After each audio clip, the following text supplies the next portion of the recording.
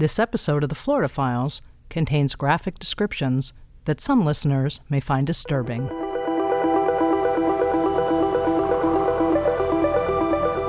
In Adam Walsh's memory, flags at city buildings here will fly at half-mast through Saturday until after the funeral. A visual reminder that, in its own way, an entire community shares the terrible anguish the Walsh family is suffering. Police are taking more than 200 calls an hour on the Walsh case. One detective describes the barrage of phone calls here as a madhouse. At a Hollywood funeral home, people stopped by all afternoon to express sympathy to Adam Walsh's family. Many of those who come here are strangers, people who never knew young Adam Walsh. And here, too, there are police detectives present to look for anything that might further their investigation as they try to find Adam Walsh's killer. Steve Bosquet, Newswatch 10, Hollywood. Local 10 and Local10.com present the Florida Files. I'm Michelle Solomon, and this is the story of the disappearance of Adam Walsh.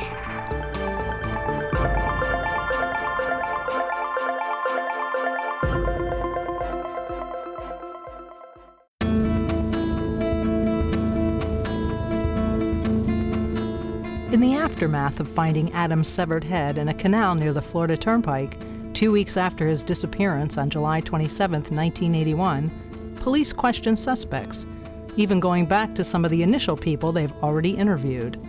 One of them is James Campbell, the family friend who lived at the Walshes until a week before Adam's murder. He's being eyed by the lead detective on the case, Jack Hoffman. On his first polygraph test on August 7th, Campbell admits to having a 4-year affair with Reve Walsh. That gives cops an easy out. The perfect solution, an ending that would play out like a TV movie.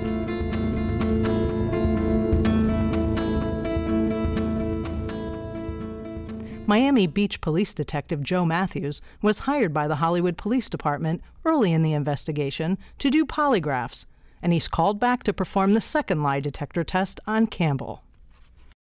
They ignored all other leads just to focus on him, and that's what was the ruination of the case. Jimmy Campbell had nothing to do with anything. He's an honorable guy, and he had an alibi that was fail-safe. I mean, he rented these windsurfing, and they did a commercial, and they had him in the background going back and forth the day Adam went missing, and yet, they still kept him as a prime suspect. And by keeping him as a prime suspect, even after I eliminated him as a suspect, and we made a deal, he said, you polygraph him a second time, to make sure you're right. And then if he's eliminated the second time as a suspect, then I'll drop it. So I rescheduled it, and that was the day that they found Adam's head. Matthew's summary statement from August 10, 1981 says this: Mr. Campbell showed no physiological reactions which would be indicative of being deceptive on any of the relevant questions asked. Therefore, it is in the opinion of this examiner, based on Mr. Campbell's exam, that he responded truthfully.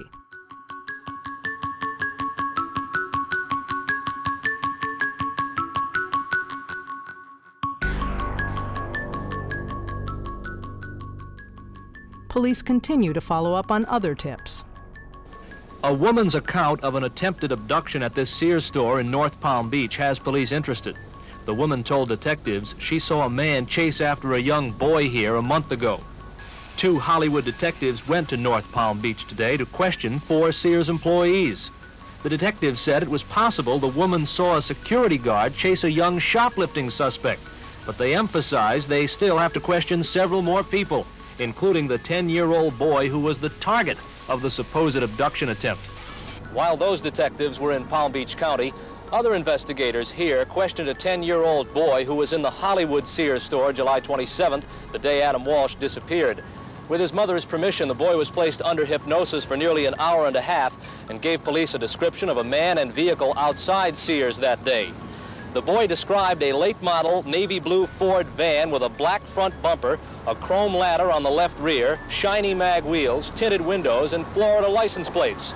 And the same boy described a man getting into the van as 5'10" to 6 feet tall, medium to heavy build, with dark hair and a mustache, a description not unlike the one furnished by a Palm Beach County woman yesterday. Carrie Weston, who is working Channel 10's Broward Bureau assignment desk, remembers the blue van. The other thing I remember well was the blue van and them stopping all types of blue vans. And I'd hear it on the scanner because that was part of my job, to be sitting next to the police scanners. And blue van after blue van, they were getting stopped and searched. And here all the time, it may have been a station wagon or a sedan that they should have been looking for. But police say the boy and his grandmother tell them they saw the van at around 1:30 p.m. And that's not consistent with the time Adam's mother says he disappeared.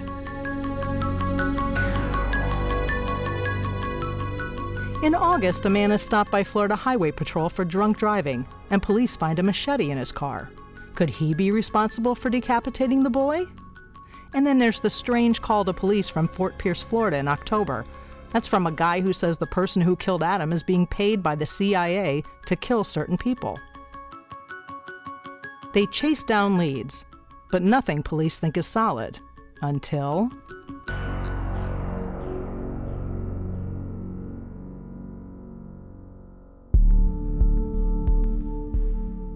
October 10th, 1983.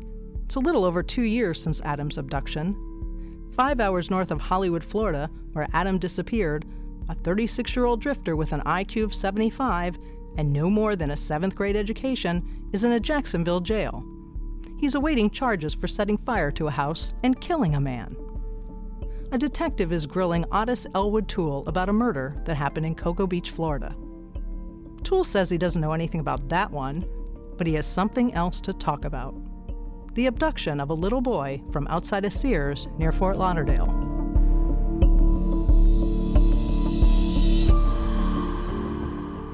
Hollywood police go to Jacksonville to interview Toole. Connie Hicks, reporting for Channel 10, reveals details of Toole's confession. He told detectives he'd kidnapped a child who said his name was Adam from a Fort Lauderdale area mall. A spur-of-the-moment decision to take the child and raise the child as his own.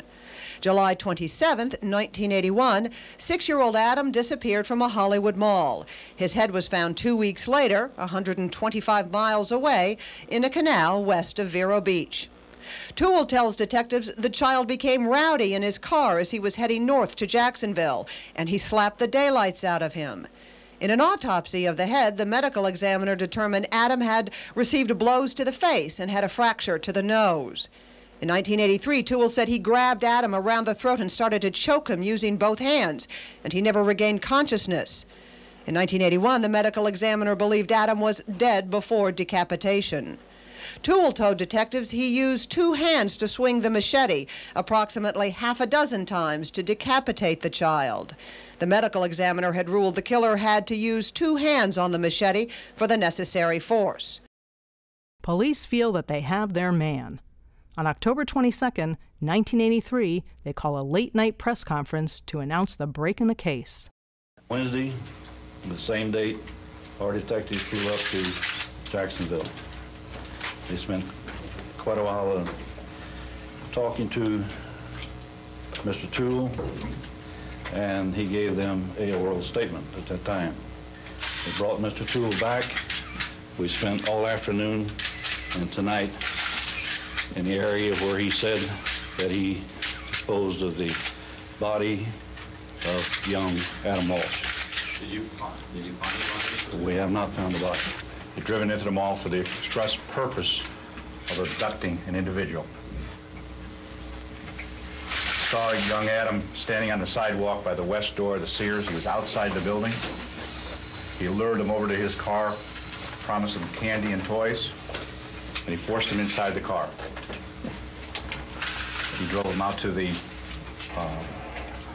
Florida Turnpike at Hollywood Boulevard and proceeded northbound.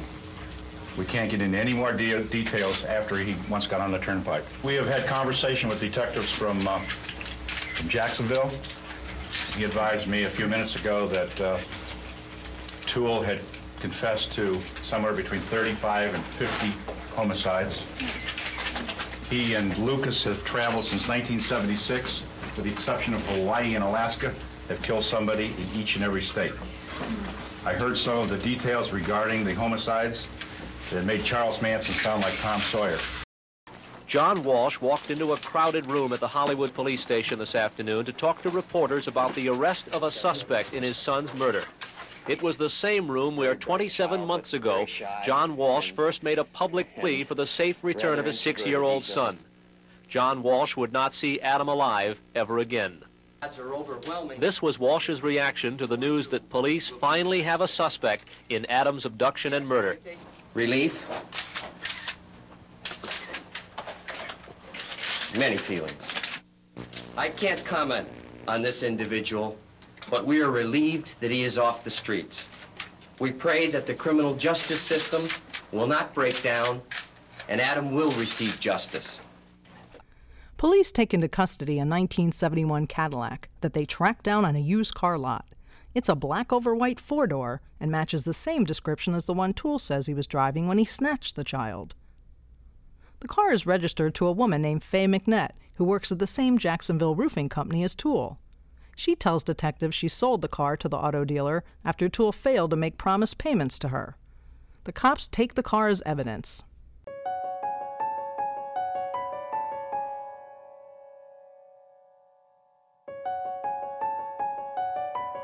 Hollywood resident Arlene Mayer is drinking her coffee on a Saturday morning and reading the newspaper when her daughter Heidi Lynn passes by the kitchen table. It's the day after that late-night press conference. 14-year-old Heidi Lynn sees a photograph of a disheveled man on the front page that police say has confessed to a little boy's murder. She says to her mother, "There's that man." That was when I looked at the newspaper and I said I said, I know that's the man who tried to kidnap me at the Kmart, or take me at the Kmart. I didn't use the word kidnap, I don't remember what I said, or take me at the Kmart. It was a few days, probably 3 or 4 days before Adam Walsh went missing. How far was that Kmart from that Hollywood Mall Sears? Do you remember? Oh, Kmart was on 441 in Washington Street. Yeah. Okay. And Sears Mall was on North Park Road, I think it's North Park Road, and Hollywood Boulevard. Right across the street from the Hollywood Police Department, of all places. Right. And I'm literally maybe 2 miles, 3 miles away. Right. Do you remember seeing the newscast when they were frantically looking for him from the Sears store or not? Yes, I remember him going missing. I remember everything that was going on. But during that time frame, never put 2 and 2 together. Heidi Lynn Mayer is now Heidi Lynn Butler, married and a mother with 3 grown children. And when you saw that, it was a couple of years after, because there was 2 years. Yeah, it was a couple of years after. So it was something that stayed in my memory. I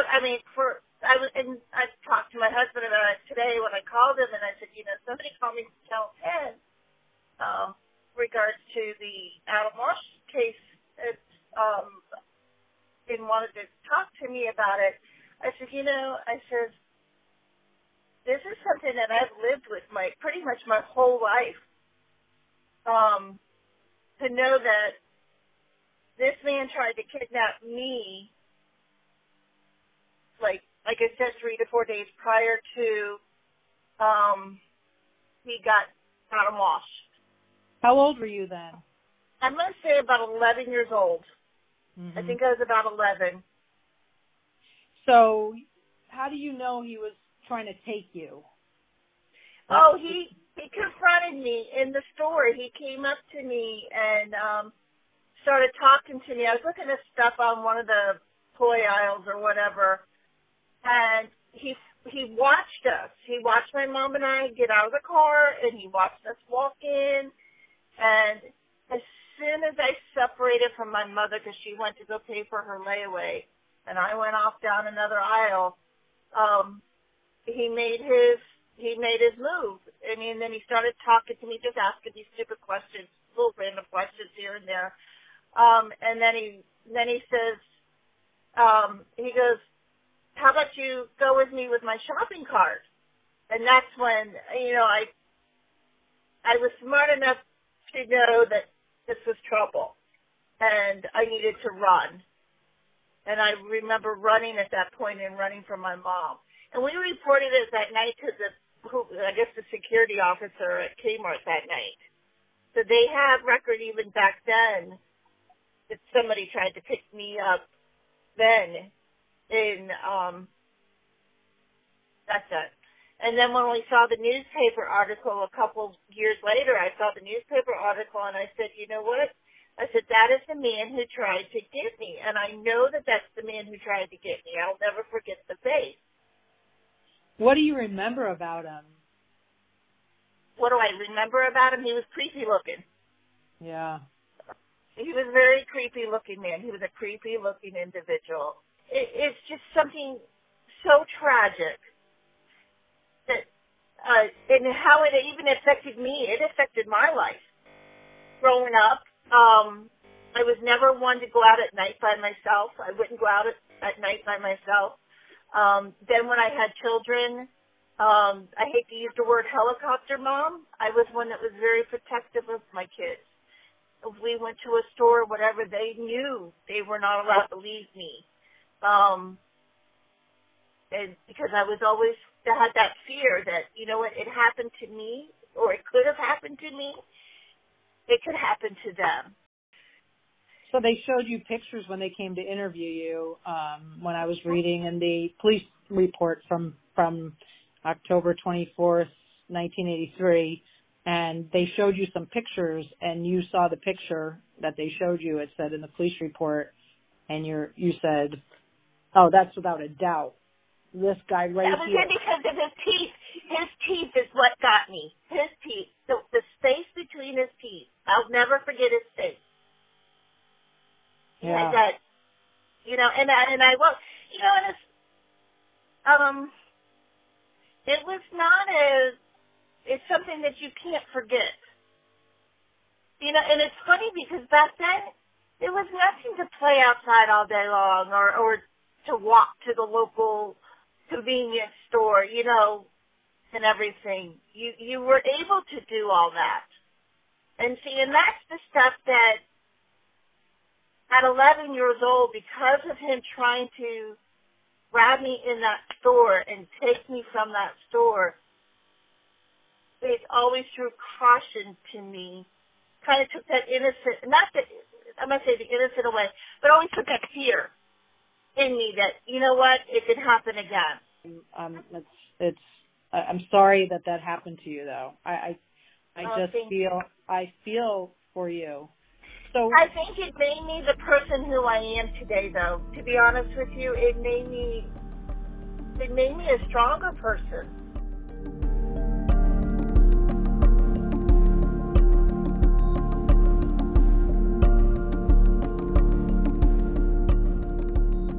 From October 1983 to January 1984, Toole makes at least 7 more confessions to the crime. The most chilling is caught on tape in an interview with a Texas Ranger. The Ranger is prodding him about his prolific killing sprees with his lover and partner in crime, Henry Lee Lucas.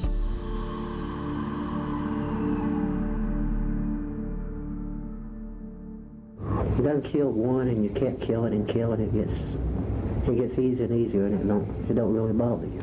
Have you ever wished you hadn't killed someone? Well, I kind of feel bad about that Adam Walsh kid. That's the only person you've ever killed that you feel bad about? That's the youngest child I ever killed. He was only 6 years old. But as fast as he would confess, he would recant. And sometimes his stories didn't fit. His description of what Adam was wearing was off, too. He said the boy he took from the mall was wearing a blue shirt, jeans, and sneakers, and had blonde curly hair. Remember Reve's description of what Adam was wearing that day? A striped Izod shirt, green shorts, and flip-flops. And Adam's hair was sandy brown. Toole tells detectives during one confession that Lucas was with him. Lucas was the one who found Adam running through the mall parking lot, and that it was Lucas who, quote, chopped the kid's head off. I wouldn't have killed the kid like that myself, he says. Trouble is, Lucas is locked up in a Maryland prison on the day that Adam disappeared. But he does know some things that only the murderer would know.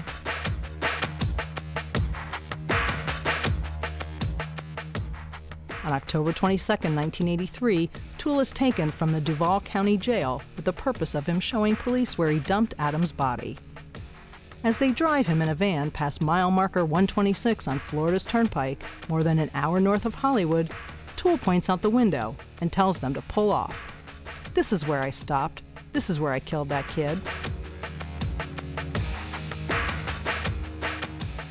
Remember Patrolman Mark Smith, who saw the Walshes in the Sears parking lot the day after Adam disappeared? He's now a retired Hollywood police detective. He was reassigned the case in 1994 and says a lot makes sense as far as Toole being Adam's abductor and killer.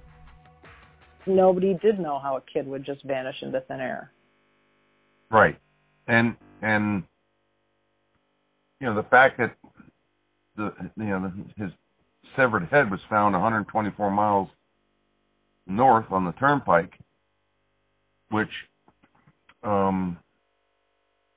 would add credence to someone from Jacksonville being involved. Kind of fit. I mean, it's not like it was found in the Everglades. It was someone that went north after abducting him. So it kind of fits the honest Toole. And then they took him out and had him kind of... Yes, they drove him. They drove him, and all the reports I read indicated he was accurate as far as where he pulled off and decapitated. And then when he went farther north and discarded the severed head in the canal, all the reports indicated that he apparently was pretty much accurate about the description.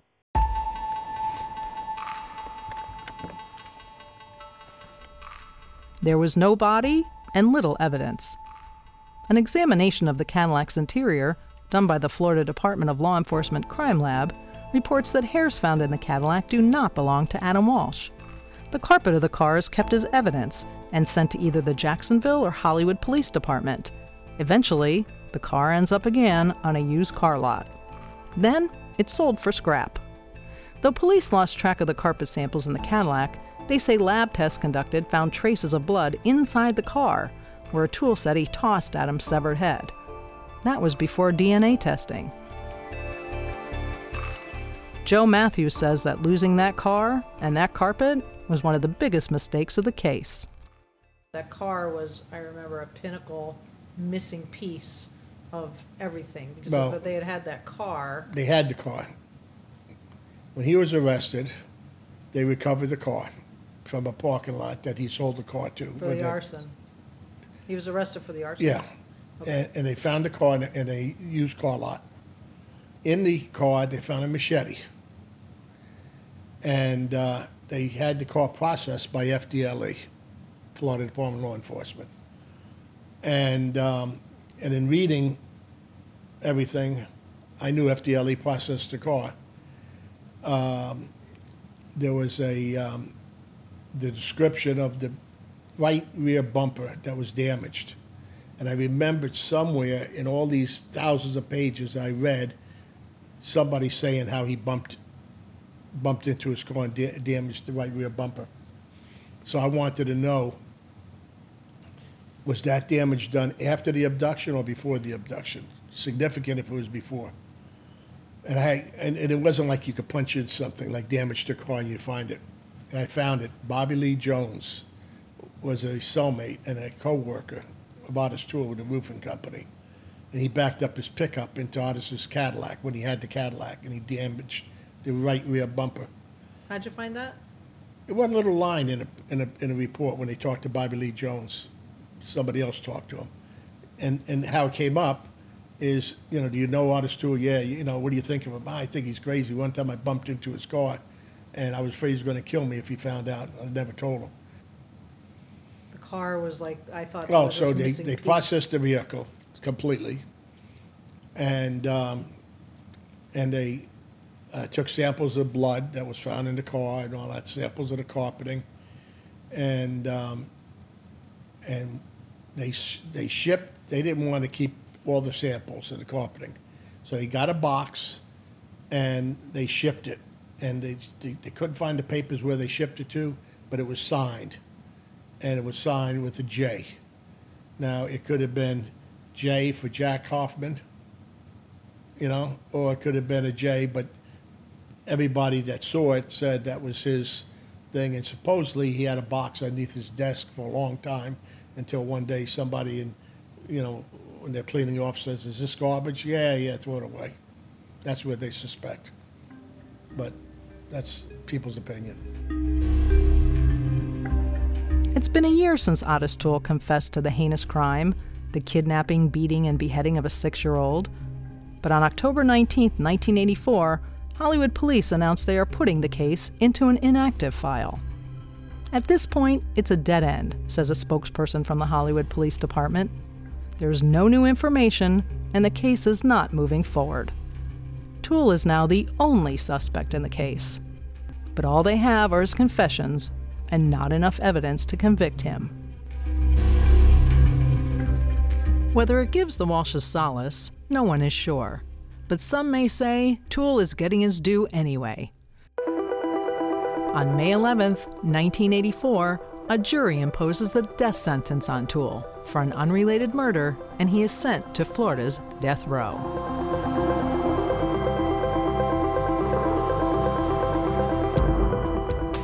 Up next on the Florida Files, a mother wants justice.